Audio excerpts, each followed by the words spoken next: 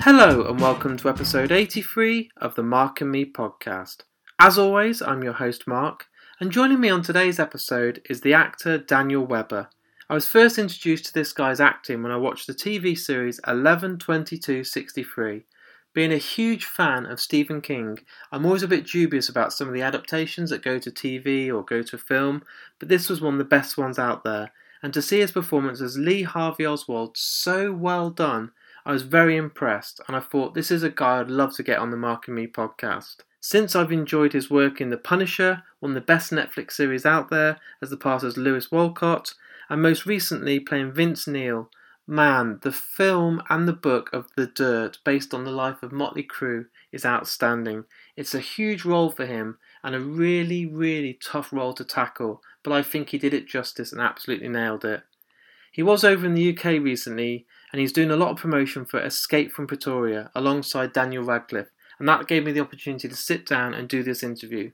So as always, I think it's really good to get to it. Here's me and Daniel Webber. Thanks for joining me today on the Mark and Me podcast. I want to start by taking it back right to the start of your early career, and when you were growing up, was it you wanted to be an actor straight away, or was it later on in life that you became an actor? It was definitely later in life, when the people moving about, talking and dancing on the screens had a profession. I just enjoyed it as entertainment, and then, I came across acting in high school, and I fell in love with it, and I did quite a few stage plays growing up. About year 11, year 12, I decided that I sort of wanted to do that for a career. And was there some sort of early films that you were watching that you were obsessed with, that you kept watching and falling in love with? If we're going to go all the way back, I'd have to say something like Star Wars. Nice. It'd have to be a big one, maybe The Goonies. Oh, great films. Probably like every other boy.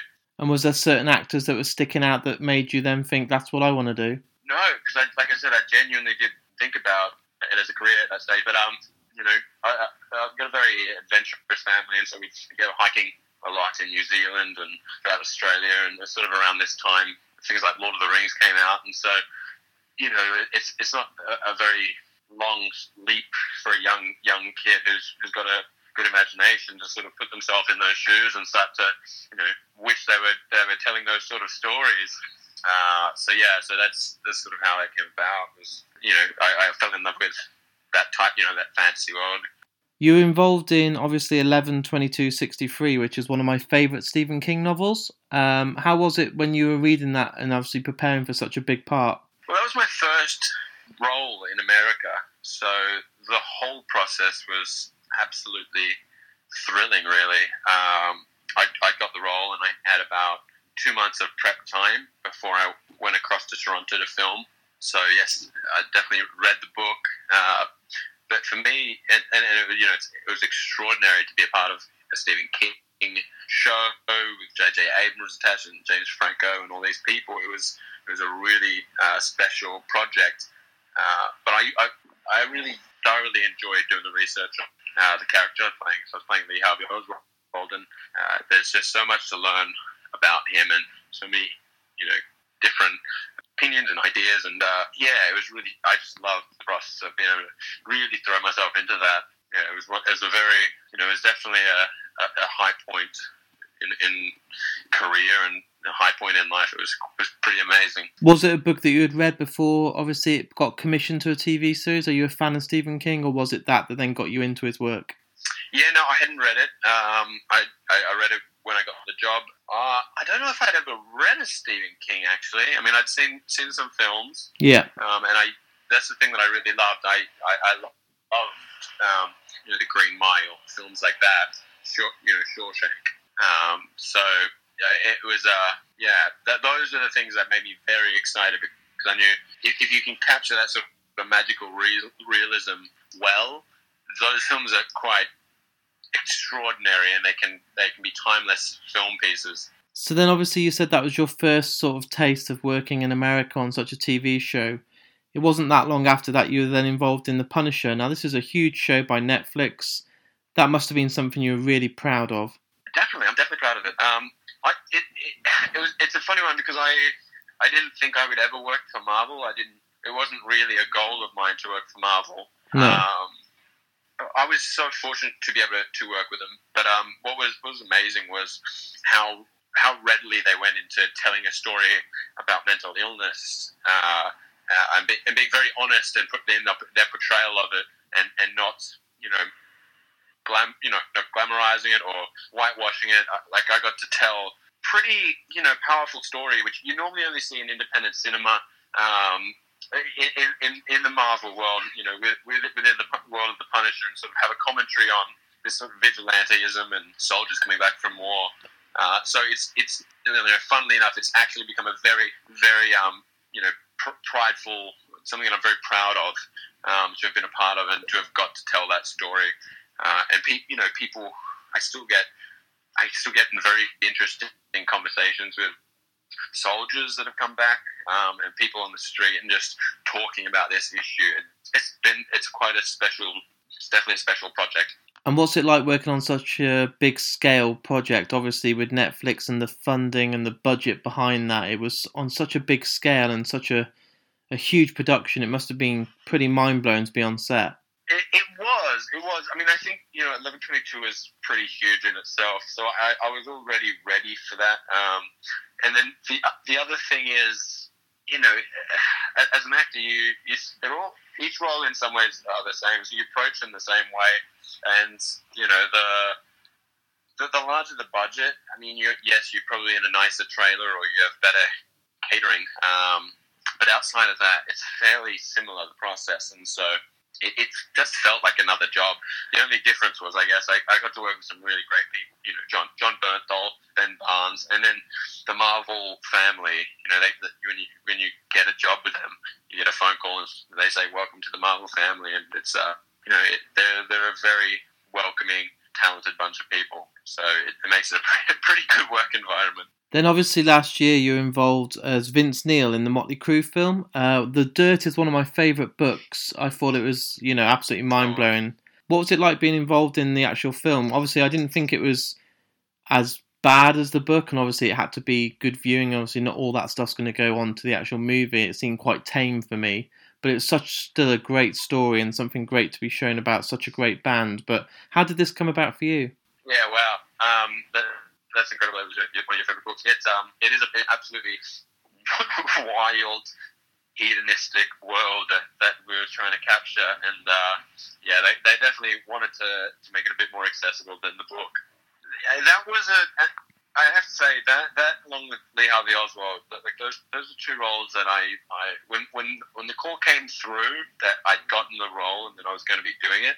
I don't know. It's hard to describe just how exhilarating those phone calls and those experiences are. I was over the moon to be able to play that role and sort of explore that part of myself as far as performance goes and singing and dancing and just the outlandishness of the whole project itself. What these guys did, they had to go so far out on a limb to kind of crack through and break into a very tough industry in Hollywood, and so I was very excited to see if I could find that within myself and within a group of ensemble actors. Did you get to meet the band and actually have discussions with them, or was that a case of something that you never got the opportunity to do? Yeah, we met with Vince. I didn't meet him in person until after the project. Right. But we jumped on the phone and chatted a bit. Nikki Sixx and Tommy Lee came down and they watched. We played 3 songs for them.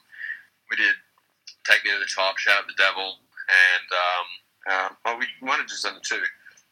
So they came down to New Orleans where we were shooting and sort of went through the holes and just sort of got to have a look at what was going on down there. And what was it like? Was their feedback really strong for you guys? Oh yeah, they were. Yeah, it was actually really incredible. It was a good boost. Nicky kept saying, like he kept, just saying, "Mate, you moved exactly like him," and like he was. They were both of them were quite shocked by everything that we were doing, and very, very impressed. So it was. I don't know. You can't really get a better opinion than those guys, and so it was very good, and it's just great for us too. Like you get a bit of wind in your sails, even just talking to those guys and talking to the people that you're sort of, telling the story of. And at the moment, you're over here in London promoting Escape from Pretoria with Daniel Radcliffe. The reviews I've seen already have been really, really strong. Are you excited about this release coming out? Yeah, mate, I'm very excited. It's very nice to be over here talking about this film because it's very close to my heart. I think it's a very important story. You know, it's a story about two political activists in 1978 in apartheid Africa, South Africa, and they got picked up for their activism and put in jail for 12 years, and then they make a vow that they're going to escape their prison. So the film is about essentially that their escape attempt, and I think what they were standing up for and the humanity of it, struggling for equality, their journey from their own sort of white privilege and their privileged background to really seeing what the government was doing to a huge percentage of its population. I mean, I could be wrong about this, but I believe it was they had 15% of the vote was white people at the time, and it's a huge percentage of people who weren't really included in the discussion, and it was just a very unequal and cruel regime. So I just think it's a very powerful, important story to be telling. So I'm very, very happy and very proud to be over here talking about it. And what was it like working so close with Daniel Radcliffe? Because you two are obviously the main part of this film. I'm sure you spent a lot of time together. Did you kind of hit it off straight away? Yeah, man. It was really easy. I don't know. Everybody keeps asking me that question. It was not. There was no process to it really. As soon as we jumped in and met each other, we were very friendly, and we instantly went into rehearsal with Francis Annan, our director, and we had a week together, just Dan and I, and then a third person who was involved in the escape group, played by Mark Ledham-Winter, came and joined us in the second week, and we just formed this bond quite naturally through this process of just talking about the film, talking about our characters, and then spending time with each other, going out for dinners and drinks. It was just it seemed very organic, and we really didn't have to think too much about it. That sounds really promising and really good, and obviously we're only a couple of weeks away from this film coming out now, and I'm sure it's going to do really, really well because the early reviews are fantastic. Yeah, I hope so. I mean, I signed on to this project because of the story, but also because Francis, our director, had such clarity to his vision and the storytelling and how he wanted to present this. I mean, he was on board of this for 8 years, writing, helping getting it funded, finding obviously the actors. He just has the most thorough knowledge, and that's when I met him, I had pages of questions. And I was unsure about him as a director because he's a first-time director, and so I had a whole host of things that I wanted to talk to him about, and he had such a thorough knowledge of what he was saying. Every answer was like an essay that by the end of it, I just knew that this was the only person who could have told the story. That's really promising, isn't it? Especially if you were kind of a bit dubious at first and thinking, oh, how's this going to turn out? And then you're so proud of how it actually did come out. Then at least it's a good positive end for it all. Yeah, absolutely, man, absolutely. He was just, he's just a very, very articulate, intelligent, when it comes to this sort of subject matter. And what's the rest of the year looking like for you? Have you got anything projects that you're working on at the moment, or anything you're about to sign on to? Nothing that I can talk about right now, but yeah, there's a couple of things in the pipeline. I should be kicking off, in April on some things, but they haven't been fully announced yet, so I probably shouldn't talk about them. No problem. We'll get you back on when you can. Yeah, sounds good. And my final question is, this is what I ask all people that have been on the podcast. If you're a film star, you're an actor, you're a director, but what advice do you give to people that listen to the podcast that are trying to make a name for themselves in the industry when it's so hard to be an actor nowadays and get noticed? It's a good question.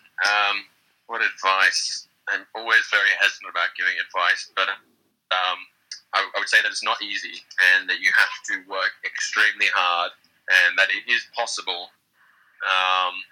But I think I think you just need to get good at what you do. So for a start, you need to just study and work with as many talented people as you can, and find any projects around you, whether they're plays or short films or commercials or films, and then you should just do them when you're starting out is really hard to get any work, and you're just trying to get anything around you. So basically, got to build up what you are about and who you are as a performer, as an actor. So working and figuring that out for yourself will give you confidence, will give you credentials essentially into the business, and help you sort of craft a career for yourself. So I would say chase that as much as possible, and then once you do pick up, you can be a little bit more selective and try and find that chase the projects that you've got something personal that you can really add to, that that are important stories for you personally, because I think that's what we all respond to. We respond to films and stories that people have written from the heart, and who basically that come from them in some way. So there it is. There's my interview with me and Daniel Webber. What a great guy, and I think he has a huge career ahead of him. For his age, to have some of those roles already secured, I honestly think that he's going to have so many opportunities come up, and I can't wait to see the sort of roles that he gets into. The Dirt was the one that I think really got everyone noticing, but then since going back and watching The Punisher and stuff like that, you really see this guy's got so much to offer. The range in his acting is brilliant, and again, as I mentioned at today's episode, 11/22/63 is an amazing series. Go and check it out, and check out Daniel's work. And obviously the most recent release, which you can go and see now, Escape from Pretoria, is out there. So go and check it out, see what you think. As always, I want to take the time to thank you all for listening to this episode. I hope you're all okay and safe during lockdown. I hope everyone's being good. I will keep the episodes coming, and at the moment, with everyone being locked down, it's a good opportunity to get as many interviews as I can secured in there, ready to edit and give you. So what I'm asking is people to keep supporting me on Patreon. At the moment, I've lost a few people, which I completely understand, because people have obviously been furloughed in work or maybe been made redundant. But those that have stuck by me, I really appreciate it. And if you're new to Mark and Me and want to get involved and support this project, the best thing to do is go on markandme.com. On there's my links to my Twitter, my Facebook, my Instagram. You can personally email me as well. But the Patreon page is really needing some support at the moment, because it gives me the opportunity to get more and more episodes done, more interviews recorded, and then more episodes for you guys to listen to. So I really do appreciate the support more than ever right now. And there's also opportunities that I give back. So I don't just make sure I take the money and that's it. I give opportunities to win amazing prizes. Most recently, we had some Nico Massaratis signed Blu-rays, we've had some Funkos, we've had T-shirts. The guys at Last Exit to Nowhere are getting involved and giving the episodes loads of cool T-shirts, so it really is a good time. So like I said, go on markandme.com, all the links are on there, and what I'll do, I'll be back in a week's time with a brand new episode. So stay safe, and I'll speak to you all then.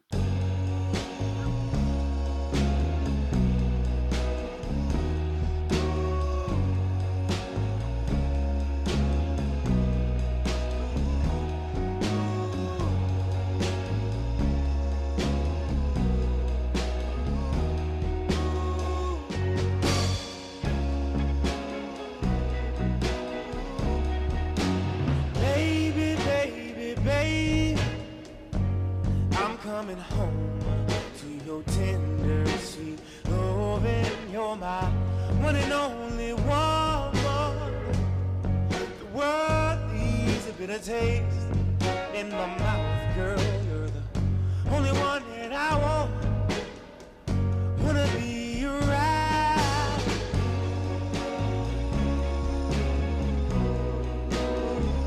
Wanna be around, girl. Wanna be around, girl. Ooh, wanna be around.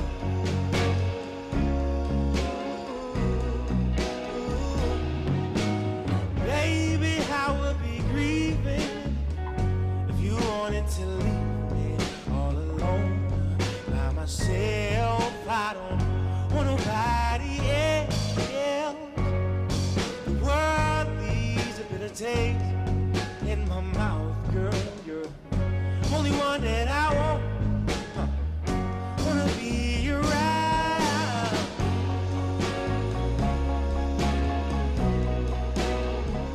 Wanna be around, girl. Wanna be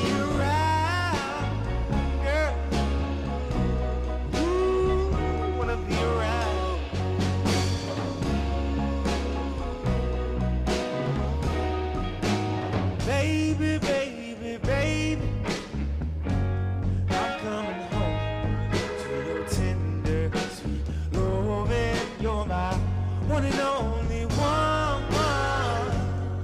The world needs a bitter taste in my mouth, girl. You're the only one that I want.